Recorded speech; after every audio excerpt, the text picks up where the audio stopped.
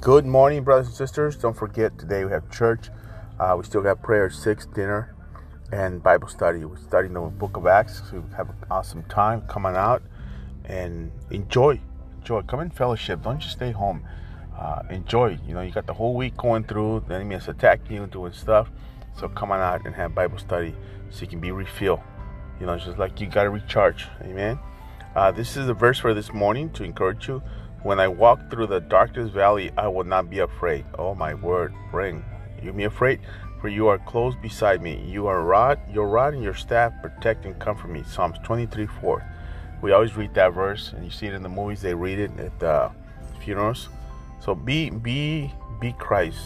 Be Christ. Be Christ. Let Christ be in you. Let him be in you. Amen. You have an awesome day. If you need prayer, I'm here praying for you. I pray this morning for our church people, friends, those who listen to this message. Pass it on to your friends if you want to.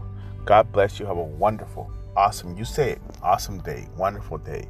So the weather broke. Some of us were complaining about the heat. The weather broke. God bless you. Be blessed.